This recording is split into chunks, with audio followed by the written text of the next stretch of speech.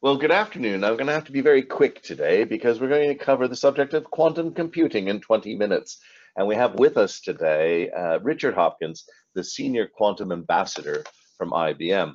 I love that. It sounds like he's coming from outer space. But Richard is a fellow of the Royal Academy of Engineering and, as I said, the Senior Quantum Ambassador for IBM. He does a lot of exciting things, but you've read his CV twice, so I shan't repeat it because you want to get to the meat of the matter. We're going to be covering, as I say, quantum computing, and it's an area that we here at CN have been involved with really since we started, in fact, slightly before we started in 1994, having helped to establish the European Institute for Quantum Computation back in 1997 and running some trials on quantum encryption, which is a different subject, with the Bank of England in '99. So anyway, you know me, I'm Michael Mainelli. I'm one of the directors of Zien, and it really is a privilege to be able to introduce so many of these fantastic and interesting webinars, which we're only able to do thanks to the tolerance and generosity of our sponsors, who do allow us to range widely and freely across technology, economics, and finance. And you might say, well, what's quantum computing got to do with technology, economics, and finance? Well, in a sense, probably everything. Looking at the future, certainly technological. We're going to be talking about the economics, and as an economist and a statistician and in fact a computer scientist, I've always been interested in the application of this to optimization problems. In particular, for me, the traveling salesman problem, but there are a couple of other problems there that Richard will, I'm sure, touch on, and we can go on with the questions. So it's definitely in those areas. And in finance in particular, we've had a couple of webinars on people already using bits of quantum computation in portfolio and load balancing issues. So definitely a matter of interest to all of us. Meanwhile, the agenda today, as ever, is the same. I'm going to get out of the way as quickly as possible so we get as much time with our expert, Richard, and 3 points of housekeeping. Yes, this is being recorded. In this unusual circumstance, no, the slides will not be available. The recording will be in approximately 2 working days, so it should be up sometime Thursday afternoon. And the third bit is, how do you participate? What is this Q&A stuff? Please type your questions, comments, observations into the GoToWebinar chat room. Richard will get a copy of everything with your email attached, so he can get back to you if you want to point something out to him. Feel free to, whatever. I will weave those into a conversation with Richard, but please do use the GoToWebinar chat room. I'm not looking at my emails. I'm not watching Twitter. I'm not on Signal or WhatsApp or WeChat. I'm here with you. So please use the facility there to communicate to Richard what you'd like. Well, I think that's my 3 minutes, so hopefully we're going to get this thing done in 20. Richard, may I start with a really quick poll of everybody? Do you think you understand quantum computing? Yes, no, or somewhere in the middle? I have a basic understanding. Richard, we have a very opinionated audience, fingers on the buzzers. Over 50% have voted, as I expected. Oh, we're going to get this thing done in 19 minutes. I can feel it. We'll just present those results, but most of the audience haven't voted. And the answer is, Richard, you're speaking to an audience who believe that they could really benefit from your guidance. So with no more ado, Richard, may I hand over to you? The floor is yours. Thank you, Michael. Much appreciated. So back to the beginning and 20 minutes. So we are a small planet. We have big problems. We all know that. And quantum computing is important because we think it could be the mechanism by which we start to approach problems that we find intractable today. For example, fixating nitrogen without using the Haber-Bosch process takes about 1.5% of the world's gas supply to create the fertilizer we use. Plants do it with an enzyme. Perhaps we could do the same. Catalysts to capture carbon dioxide. New ways of modeling financial futures so that we can increase the stability and the predictability of the health of banks and financial institutions, or possibly even, in the areas of molecular chemistry and looking at things like the nature of antibiotics and drug-resistant antibiotics. These are all terribly, terribly difficult problems. Quantum won't solve them directly, but it can or could provide, if we get the engineering right, the mechanisms to approach those problems in ways that we've been able to do before. So IBM's goal as a provider of quantum computing is quantum computing that is useful to the world. You know, we're not interested in computing the Gaussian distribution of bosons. We are interested in doing real world stuff, and also, whilst we're about it, making the world quantum safe by using quantum safe algorithms, which we've been working with NIST on a lot. The roots of quantum computing come from Richard Feynman of Manhattan Project fame and elsewhere, but of course also quantum mechanics. And his view was that if you wanted to understand nature in any level of detail, then you actually had to use a quantum computer. No one really knew what a quantum computer was at that point, but we've been struggling with that question for some time. You'd think with today's supercomputers that we'd be able to solve pretty much any kind of problem. When you look at the raw power and computational capabilities, we can simulate all kinds of things. We can actually compute incredibly complex reactions and capability. But the trouble is that a lot of the things we work with in the scientific field are exponential problems. They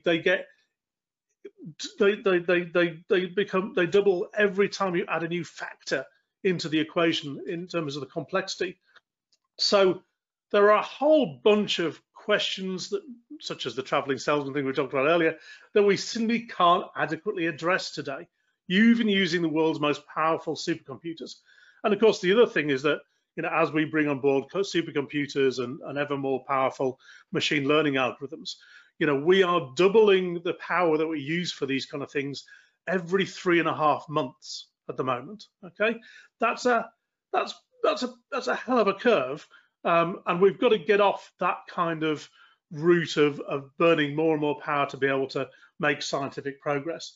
So we think quantum is at the heart of being able to do that. Why? Well, look at a relatively simple molecule like caffeine. Okay, just to model caffeine would actually require a classical computer with roughly the same number of bits as about 10% of the atoms in the Earth, 10 to the 48. Okay, that's not possible, and that's one of the reasons why we're still stuck with the Haber-Bosch process over 100 years since it was invented, with all its inefficiencies and everything else. We can't understand the process of that enzyme, nitrogenase, well enough to be able to model it, to be able to turn it into a catalyst. So quantum has that capability. Let me explain why in those 20 minutes. So this is what a quantum computer looks like today with its clothes off. Thankfully, I've got my clothes on. But this is a cryogenic chamber in which we actually cool the quantum computer down to about 13 millikelvin or so to ensure that the outside world is isolated away from what's going on inside the machine. Because what we're doing is kind of the reverse of CERN. CERN blows things up with using huge amounts of power. We are trying to manipulate the incredibly small and delicate using absolutely minuscule amounts of power. You may remember that back in the 90s, IBM spelt his name using xenon atoms by placing them on, you know. This is a direct result of all that technology coming through to enable us to get down to the ability to manipulate the very small. That allows us to create a quantum computer that uses the capabilities of the very small. So today we use bits. You're all familiar with bits, zeros and ones. And hopefully you're all familiar with how we use bits, which is in logical circuits. Quantum computers use something called qubits. Now, qubits are a little bit different. A qubit that's in a coherent state can occupy anywhere on the surface of that sphere, or on the Bloch sphere. And the kind of program you can do on it looks remarkably like, for those of you who used to use machine code in the or assembler code in the 1980s or before, as I used to. We can act on quantum qubits using gates. So these are gates that are enabling us to manipulate one or more qubits to do certain things. So they kind of feel very similar to normal computers of today. You've got bits and qubits, and you've got gates versus instructions. What's the real difference? Well, the real difference is that the combination of any qubit can be in both the 0 and the 1 state simultaneously. When you measure it, Schrodinger's cat, you always end up with a 0 or 1, but fundamentally, as its computation goes through, you can get each qubit into a superposition state of 0s and 1s, which means that there's essentially a little bit more information in a qubit than there is in a normal bit in a computer. And you can do normal things. You can flip between a 0 state and a 1 state, by using an X gate as shown here. Or you can do some things that are a bit more unusual, like the Hadamard gate, which allows you to actually rotate the state of the qubit from being the 0 state to sitting somewhere on the equator, okay, by rotating it through 90 degrees. Now it's got a 50% chance of being in the 0 state or 50% chance of the 1 state, 0 state when you measure it. But until you measure it, and the thing you've got to get into your head is, it's in both those states, equally likely. But that's not really where the power comes from in quantum computation. Where the computation power comes from is that when we write down the states of those qubits, here it is, we've got a qubit represented as those two different states, a mixture of 0 and 1. When you've got one qubit, that's fine. But when you entangle qubits together so that mathematically you can't separate out their states, you'll notice that 2 qubits can now only be written, because they're entangled, as 4 qubit state dimensions. So suddenly we've doubled the amount of information that's in there. But you say, well, we've doubled the number of qubits. Yes, but this is an exponential problem. So every time we add another qubit in, it adds another set of dimensions, which increases the number of state dimensions, as you can see on the picture there, by a factor of 2. So all those really hard exponential problems we were talking about, where you put another thing into the mix, it doubles the difficulty of solving the problem, and there's lots of those problems out there that we don't tackle in business today simply because it's too hard and it would be too expensive to tackle them. Well, a quantum machine can use this ability to double the number of states for every entangled qubit to enable you to get to some very large numbers of states with relatively small numbers of entangled qubits. And this is using that fundamental force of nature of superposition and entanglement to enable us to represent those states within a coherent quantum computation capability, i.e. within the quantum computer. So today we have, last year we announced the Eagle chip, which had 127 qubits. So the number of states that it can potentially represent is quite large. And recently, a few weeks ago, we announced the 433 qubit chip. So the number of states it can represent is somewhat larger than the number of number of atoms that are observable within the universe. Okay, so this is why quantum is different. It doesn't compute things in the same way. It doesn't parallelize things. It doesn't run algorithms in the same way. You create complex states essentially in the qubits that are entangled together, and then you use interference and various other techniques to ease the information out of the quantum machine, usually by running the program many thousands of times, so you can actually get out a probability distribution curve or an estimate of what the quantum computer has been asked to look at. Now, this all may sound like science fiction to you, but quantum computing is real. We've had over 50 quantum computers on the web since we put them there in 2016. A lot of them are free to use. You can go on there right now and play with them. We're running about 4 billion circuits a day at the moment, okay? Now, not one of those circuits that we've run so far has managed to do something that a conventional supercomputer couldn't do, all right? So we haven't got to the point where we've declared victory with quantum computing, saying this is, a commercially viable proposition for everyday use, but that's what we're working on, okay? So it's an incredibly exciting field, and that's, by the way, that's what the quantum computer looks like with its clothes on, okay? And the key areas where we're going to see quantum computing being important, initially it's in the area where the metaphor distance, or the translatable distance, if you like, of what the quantum computer can do versus the actual real world metaphor analogy that we're trying to get to is relatively small. So if you want to model a quantum system, as Richard Feynman said, the best thing to do is use a quantum computer. So for quantum chemistry, for material science, high energy physics, CERN, for example, are using quantum computers to help develop the kind of computations to maybe understand dark matter and dark energy and this kind of thing. So initially, we're going to see those scientific applications coming through, but they're quite exciting. I've covered some of those at the beginning of the presentation. They are potentially world-changing things in their own right. Not far behind them, though, is artificial intelligence. Recently, we created a machine learning model based on the smarter payments software that IBM uses, which basically runs a lot of fraudulent, detects an awful lot of fraudulent transactions in the real world today. I think most of the transactions in financial transactions in France run through it, for example. We were actually able to stand up a quantum machine learning algorithm side by side with the best, XGBoost and Random Forest algorithms side by side, and got very similar results, even on today's noisy quantum supercomputers. And then what we did was we actually turned it into an ensemble algorithm where we're using them side by side, and we were able to improve on the state of the art in terms of detecting fraud. So artificial intelligence, machine learning, especially in the areas like classification problems and this kind of thing, fraud detection, pattern recognition, this is one of the areas that I think we'll see some very early results coming through in the next few years.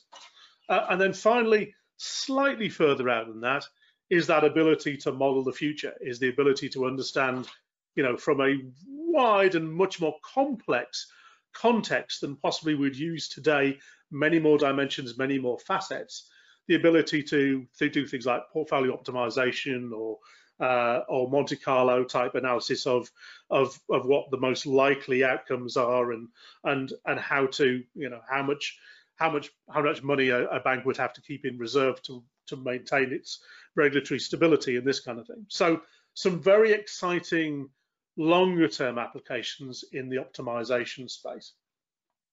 So, and this I will not read out, but it gives you an idea of how many different places we think this thing applies, which is why we think it's so important. There is those base categories translate into an awful lot of real world applications. So for example, we've got Mercedes-Benz using the technology to develop new materials, new batteries and the like. We've got people, ExxonMobil, looking at how you optimize the transfer of liquid natural gas around the world. That's relatively prescient at the moment, I think. When you've got a shortage of capability and supply, optimizing that, the traveling salesman, as we were talking about, problem is really important. JP Morgan Chase, looking specifically at futures using amplitude estimation and Monte Carlo type things to move forward on that. I apologize for my mad dog in the background. And also, they've recently published a further paper that follows on from their earlier work, which shows how using multiple quantum computers together with classical computations will mean that actually this becomes a reality much sooner than they were originally forecasting, because they won't require as many qubits to be entangled. And finally, as I was saying, CERN are looking at using quantum computation after the success of finding the Higgs boson to start investigating some of the other areas that they're finding intractable at the moment. So our view is that this is coming down the tracks. We can't tell you exactly when this is going to overtake conventional computing for these kind of tasks, but it looks to me, if I drew the graphs and stuck my own finger in the air, it's looking like 2024 is going to be the likely-ish kind of time frame. IBM's not going to tell you when it is, but if you were to extrapolate from what you're seeing at the moment, I think 2024 looks a pretty safe bet, actually. And the idea there is to really find a real world use for quantum computing that we can show to the world and show that we are solving new problems that we couldn't do before. To get there, we're going to need more powerful computers. We've been building the number of qubits in our chips, and we've been increasing the coherence time, because all this relies on you being able to keep these quantum computational chips isolated from the vagaries of the real world and from the noise and from any interference, because anything interacting between the computational state of the quantum computer and the real world will collapse the quantum state. So we've been getting the chips bigger, but we've also been maintaining their coherence longer, which means we can do more work on the chips.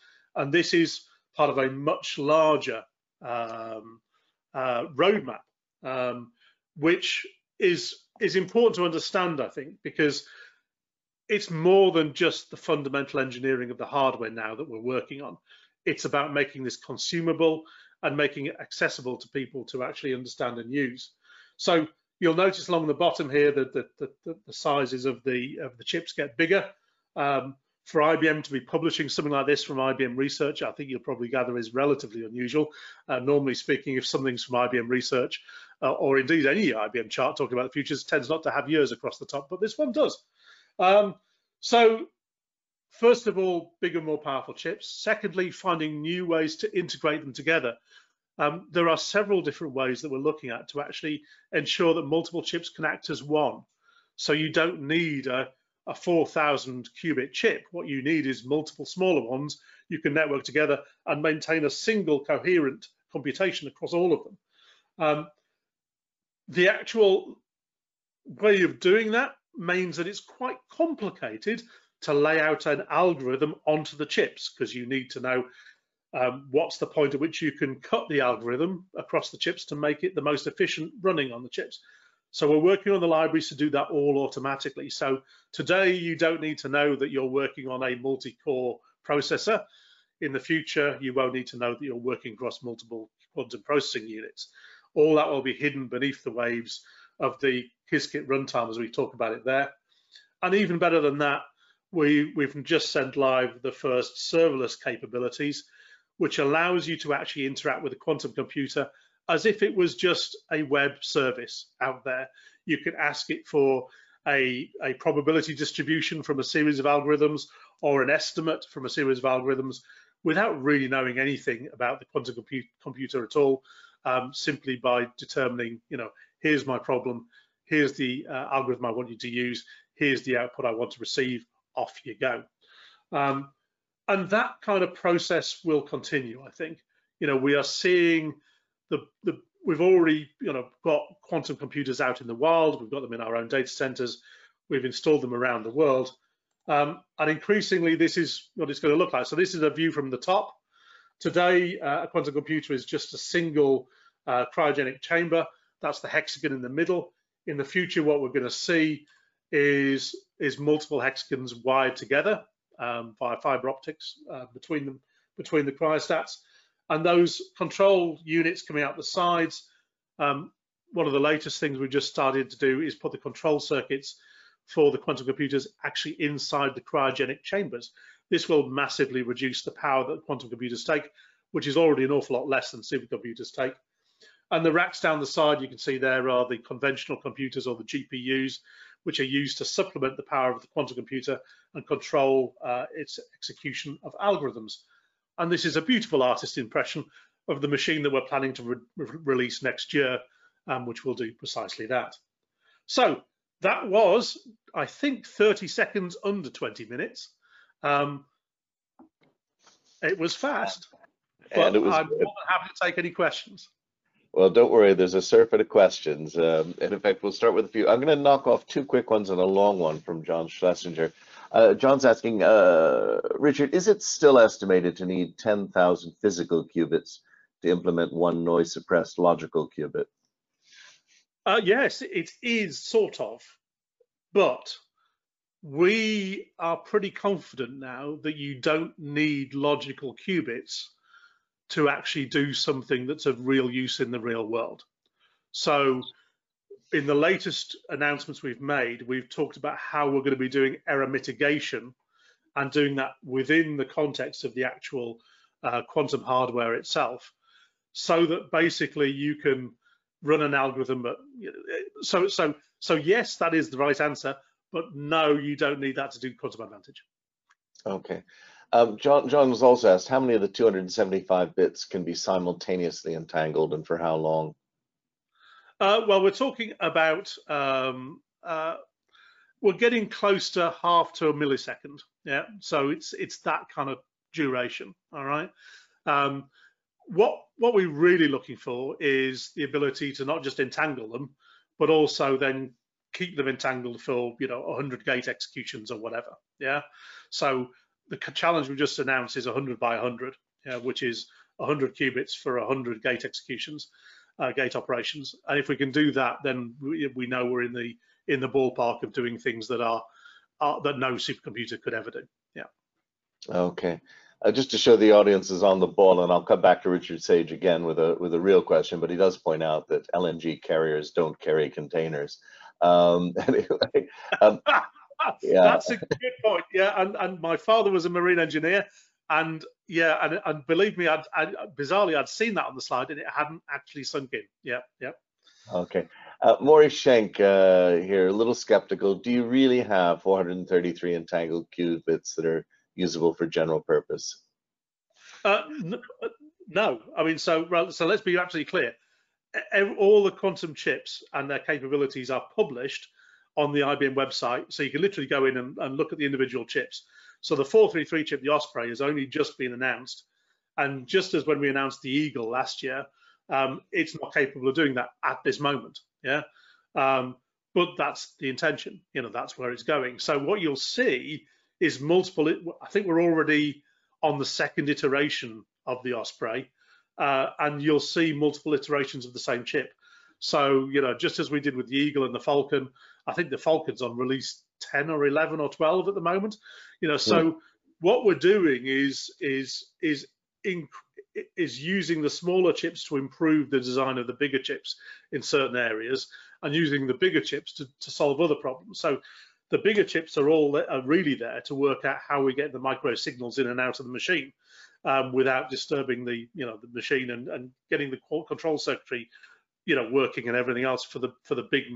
Whereas the smaller ones are what we're using to improve the actual individual gate performance and this kind of thing. So we're deliberately doing this in multiple different streams at once. Yeah, if we had 433 qubits that were stable for 433 gate operations, we wouldn't be talking about quantum advantage being in the future. The conversation seems to be boiling around three areas. So artificial intelligence and intelligence questions, things to do with NP problems, and finally kind of usability. So just to outline where we might spend the next 10 minutes or so. Briefly, I guess what I'd probably like to start with is Trevor Hilder. Is it possible, or that the human brain does the same thing? And of course, you'll know the discussions of Roger Penrose and microtubules, but if you wanted to have just a quick canter through that.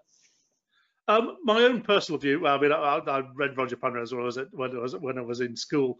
It's that long ago, but it convinced me then. It doesn't convince me now. All right. I mean, I think I'm much more of a thousand brains kind of man.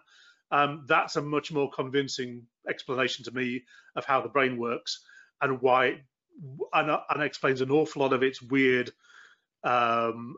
capabilities and its faults. Much better, I think, than any Penrose quantum kind of explanation ever will. Can you just give a 15-second reference on that one for the audience? Yeah, so the thousand brains hypothesis is basically that the neocortex, which all looks very self-similar, is basically just a whole pile of tubes that go down and all do much the same kind of thing. And fundamentally, what you get is different parts of the brain specializing in different things that are all then connected laterally across from one another. But basically, essentially, when you have a thought, what it essentially is a consensus that's come to laterally across those many thousands of different tubes, which are part of the neocortex going down into the cortex. So it's a different way of thinking about the brain, but it does explain an awful lot of why we're capable of doing of what we're very good at doing, which is synthesizing lots of different senses from different ways and synthesizing them into an opinion. And then sometimes that opinion will change and flip backwards and forwards in an optical illusion, for example, but we'll only ever be able to hold one opinion at the same time, which is another reason why possibly it's not really quantum. I'll hold us to quantum now, if I may. But thank you. That was good to do that. So the second thing is, John Schlesinger's more substantive question was, quantum computers will not be able to solve the traveling salesman problem. It's an NP difficult problem. So he's holding up me as well as you. Why do you think the opposite? I believe quantum computers are not exponentially better, maybe just polynomially better. Yeah, it has been shown that we can achieve a quadratic speed up. Okay, so that's That's been demonstrated, yeah. But in reality, the algorithms that will be useful early on in quantum computers are those that can achieve an exponential speed up, which is not that many. Yeah. So traveling salesman is an exponential speed up, but it's just, it'll be quite some time before the inaccuracies and the overheads of executing that on the combination of conventional and quantum computing can be overcome to make it into something that's going to be, better than the state of the art in the supercomputing area. So yeah, I go with the halfway house on that one. Okay. We've got quite a few here about encryption. Just let me read these off quickly. This is Peter Cousins. Whenever I read about quantum computers, the concern is raised that they will defeat encryption and passwords. Is that a real concern? Hugh Purser, from a security point of view, will legacy systems be at the mercy of quantum computing? Michael Kelly, will quantum computing present a risk to our current FS security models? For example, future central bank digital currencies?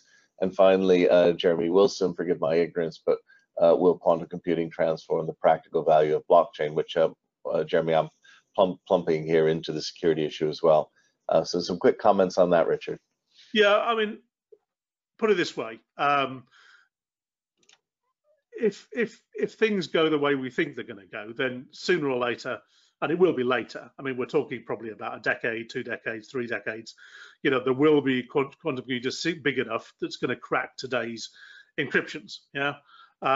Which means that if you've got data that's valuable now and is still going to be valuable in 30 years' time, don't let anybody nick it, even if it is encrypted, because they will decrypt it in, maybe it's 30 years' time.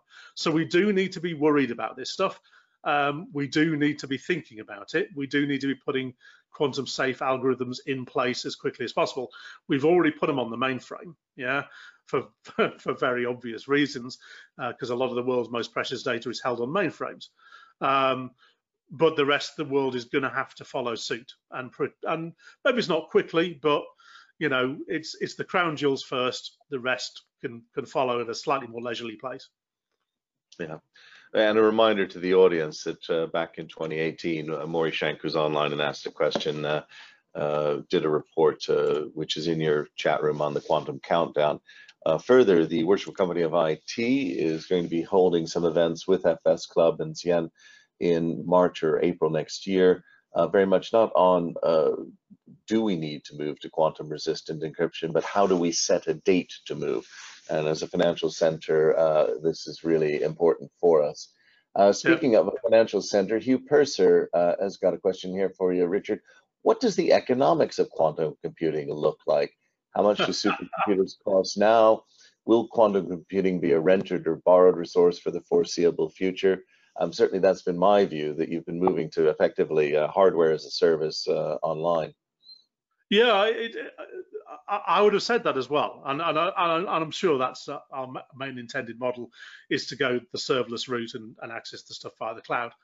Having said that, we've already put physical machines into the Fraunhofer Institute and into Cleveland Clinic and into, there are physical IBM quantum machines sitting out there in the wild. I think it'll be the exception, not the rule. Yeah, I think that there's obviously certain places for security reasons or whatever else, they may want their own dedicated quantum computer. But I think the vast majority of people will consume it, on a pay-as-you-go plan or as a, some kind of other, cloud-based plan. Yeah. Okay. Then we move on to a set of questions, somewhat, I guess, looking at, well, what do you want me to do now? So, Maury Shank, the number of qubits required to solve problems like those you described is large. Certainly from today's current quantum computers, yet progress in qubit numbers has slowed in recent years. When do you expect quantum computers that can solve practical problems? Richard Sage again, if no quantum computer currently does something better than traditional computers, what are companies like Exxon actually doing at the moment? Yeah, so there's some very good questions there. So my own personal view, it looks like 2024 to me. That's when that crossover point happens, where error mitigation, the size of the qubits, the coherence levels, and all these things, start coming together to overtake supercomputers. Yeah, at which point you've essentially a quantum supercomputer that's using combination of hybrid technologies. In terms of the, sorry, what was the second bit of the question? There was a second element to it. Second element, no, I think you've covered it actually. I think that's fine. We'll move on this one. Okay. Yeah, I believe that, you know, one of the things that we're looking at here, of course, is complex modeling, really. And I've got two questions related to that. One from Bob Harris, which is some quantum computing models discover things, you know, 3D structures of proteins. But if quantum computing is used to simulate very complex systems, for example, global finance, how does one? It's sort of on the edge of the subject area, but important. Sorry, I lost you for that. I got to the as global finance, and then it just. If quantum computing is used to simulate very complex systems such as global finance, how does one validate the model outputs? You can't. I mean, you know, it's another brilliant question, but all you can really do is the way quantum algorithms generally work is they're scalable by the qubit and they're scalable by the depth, and they tend to grow as a square. You know, so basically, you know, you put a more powerful problem in, the depth gets longer and the number of qubits gets more, and you can generally prove the algorithm's working. All you can do is infer that it's going to continue to work because you worked on the smaller problems and the smaller problems until you got to the edge of where you could actually verify that it was still working. If you don't change the fundamental shape of the algorithm, you just grow its depth and you grow the number of qubits, but it's still fundamentally the same algorithm. You can infer that it's probably still working, but as you say, how do you prove it? You can't really, because, you know, there is no, you know, you can control some inputs and check that the known outputs even in those extreme conditions are still true. I mean, there's various things you can do, but fundamentally, when you put in a really complex scenario, do you know that the right things come out? No, of course you don't. All you can do is observe what really happens. Okay. I guess you know, when we're examining this area, one of the problems is understanding the output here. And Richard Sage is asking just a bit of clarity. Oh, I've lost you again. Is output effectively always a probability distribution function? No. It is output from a QC. Yeah. So the two types of output really. There's either an estimate, a number, which you can interpret how you like. For certain kind of problems, that's kind of like pretty straightforward. You still, to get that number, you probably had to run the circuits tens of thousands of times to get, you know, the number out.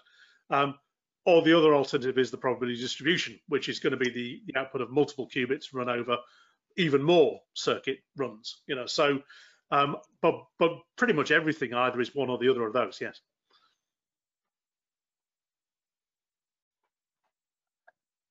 For some reason, I'm losing you. I'm not losing your sound. Okay. Now, you know, one of the things that I've always been curious about. Sorry, one of the things I've been curious about here has been whether or not, you know, Moore's law takes another leap. So you said 2024 would be the crossover point. What would you suggest people use to estimate the rate of speed up from that? Is it another Moore's law type approach?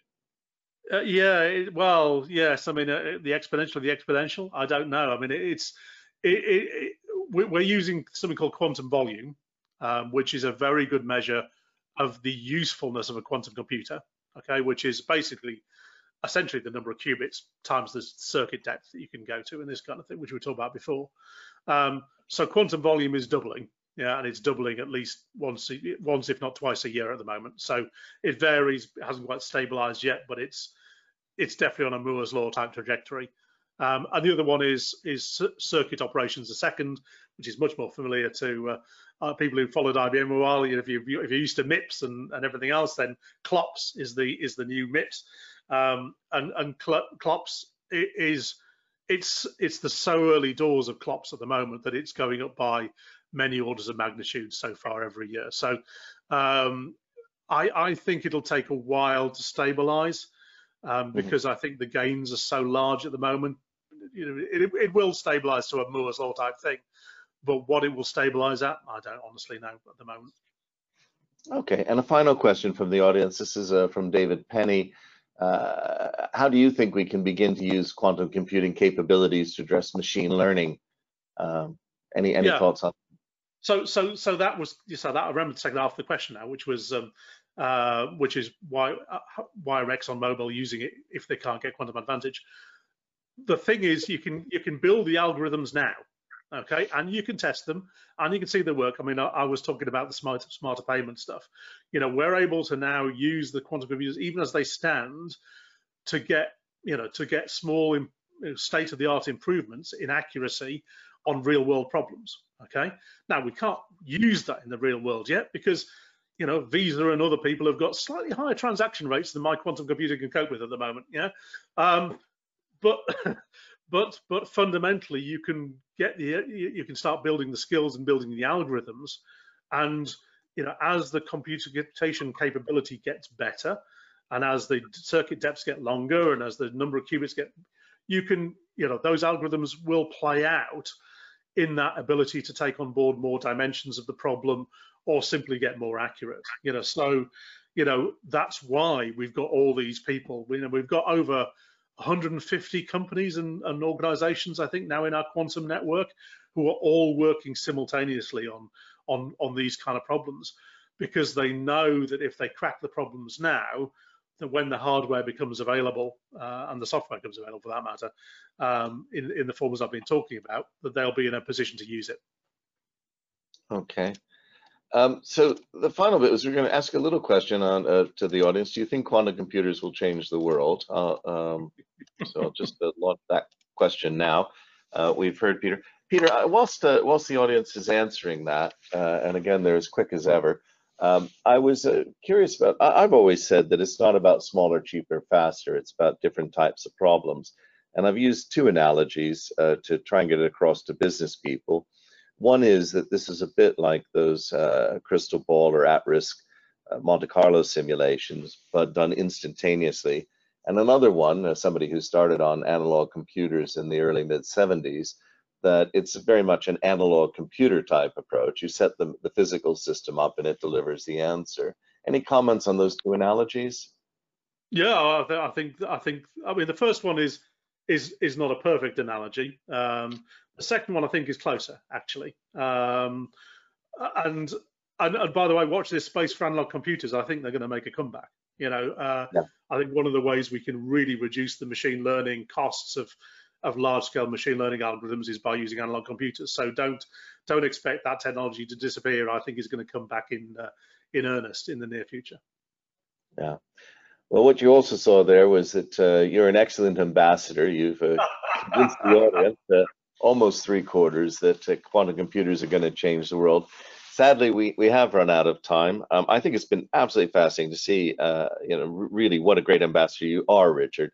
And we've covered a lot of things, exponential versus polynomial or even logarithmic time and speed up, PNP problems, theories of the brain, economics, encryption.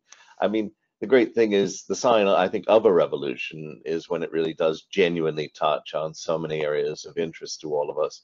So thank you very much for coming on board today. And I can tell that we're going to have you back many, many times if you'll let us. I think each year as we try and see what is the progress of this fascinating technology that three-quarters of the audience thinks will change the world. And I'm afraid I'm with them on that. So thank you very much. Michael and everybody who joined, thank you for your time. Much appreciated.